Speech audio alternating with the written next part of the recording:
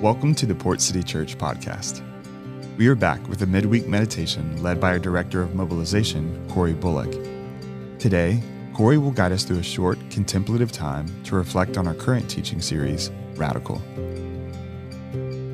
Throughout today's episode, we've built in space for you to reflect, but if you need more time, feel free to hit pause.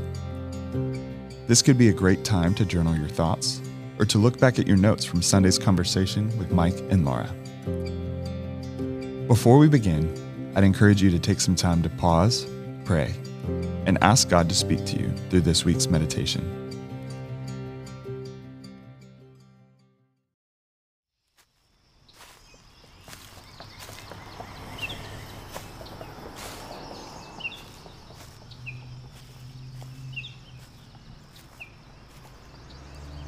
On Sundays, we often get to hear Mike's voice and learn from his wisdom, as well as hear all the quirky and eccentric stories that make up his day-to-day. But he would be quick to remind me and you that Port City's not about his voice alone. It's about our voice, the collective voice of the people of God. This past Sunday, we got to partake in one such conversation with Laura Bullock, the Director of Community Engagement at Vigilant Hope. Mike and Laura chatted about Laura's upbringing and how it shaped her understanding of what it means to be the church, as well as discuss some of the unique challenges facing our city. So, following their lead, I'd like to share with you another person's story. You've probably noticed by now that I'm not in the typical distraction-free podcast setting that produces the clean and crisp audio you're used to. You can hear leaves rustling in the background, birds chirping, traffic whirring by on a nearby road, maybe even a hammer clanging in the distance. And that's on purpose, because these are the sounds of the actual lived life of someone experiencing homelessness. It may not feel normal to you, and that's okay, but that's also the point.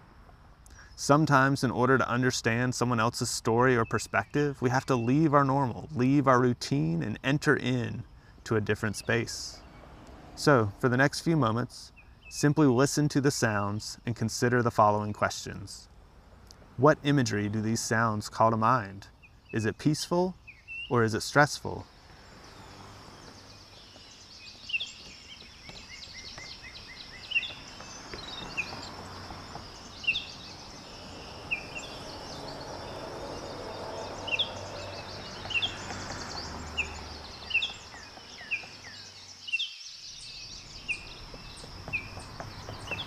Now, with these sounds embedded in the background of your mind, I'd like to share with you the story of a man named Pepper.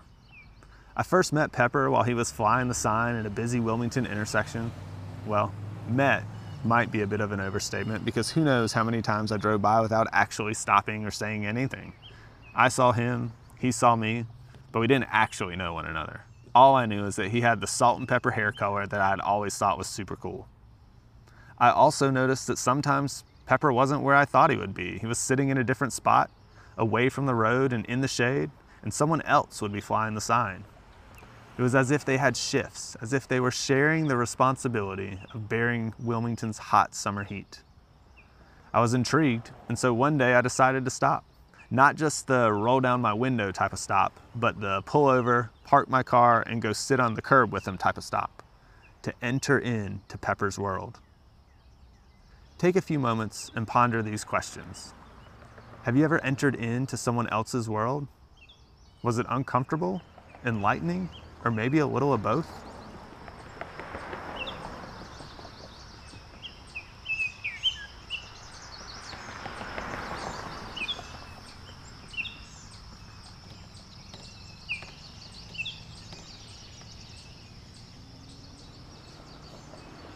It was through that initial moment of getting outside my normal, just parking my car, that my understanding of homelessness began to change. As we would sit on the curb or in the shade, Pepper and I shared conversation about many things, and even shopped for groceries together at the nearby Food Lion. You know the one. I learned that Pepper was part of a small community of unsheltered Wilmington residents, and even that my initial observation was correct. They did, in fact, take shifts flying the sign, sharing the responsibility.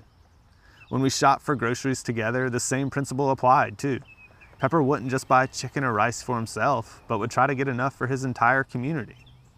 Because of my relationship with Pepper, I felt like I was getting to peek behind the curtain, to look into another world, a world that felt oddly reminiscent of what I read in Acts 4. All the believers were united in heart and mind, and they felt that what they owned was not their own, so they shared everything they had. Sure, Pepper and his crew weren't the early church and may not have even considered themselves Christians, but nonetheless, by entering into his world, I can't help but wonder if I glimpsed the Imago Dei, the image of God, inside of Pepper. Pepper, a man experiencing homelessness, taught me what genuine concern for others looks like. So, I leave you today with one final question. Whose life, what space can you enter into and learn from this week?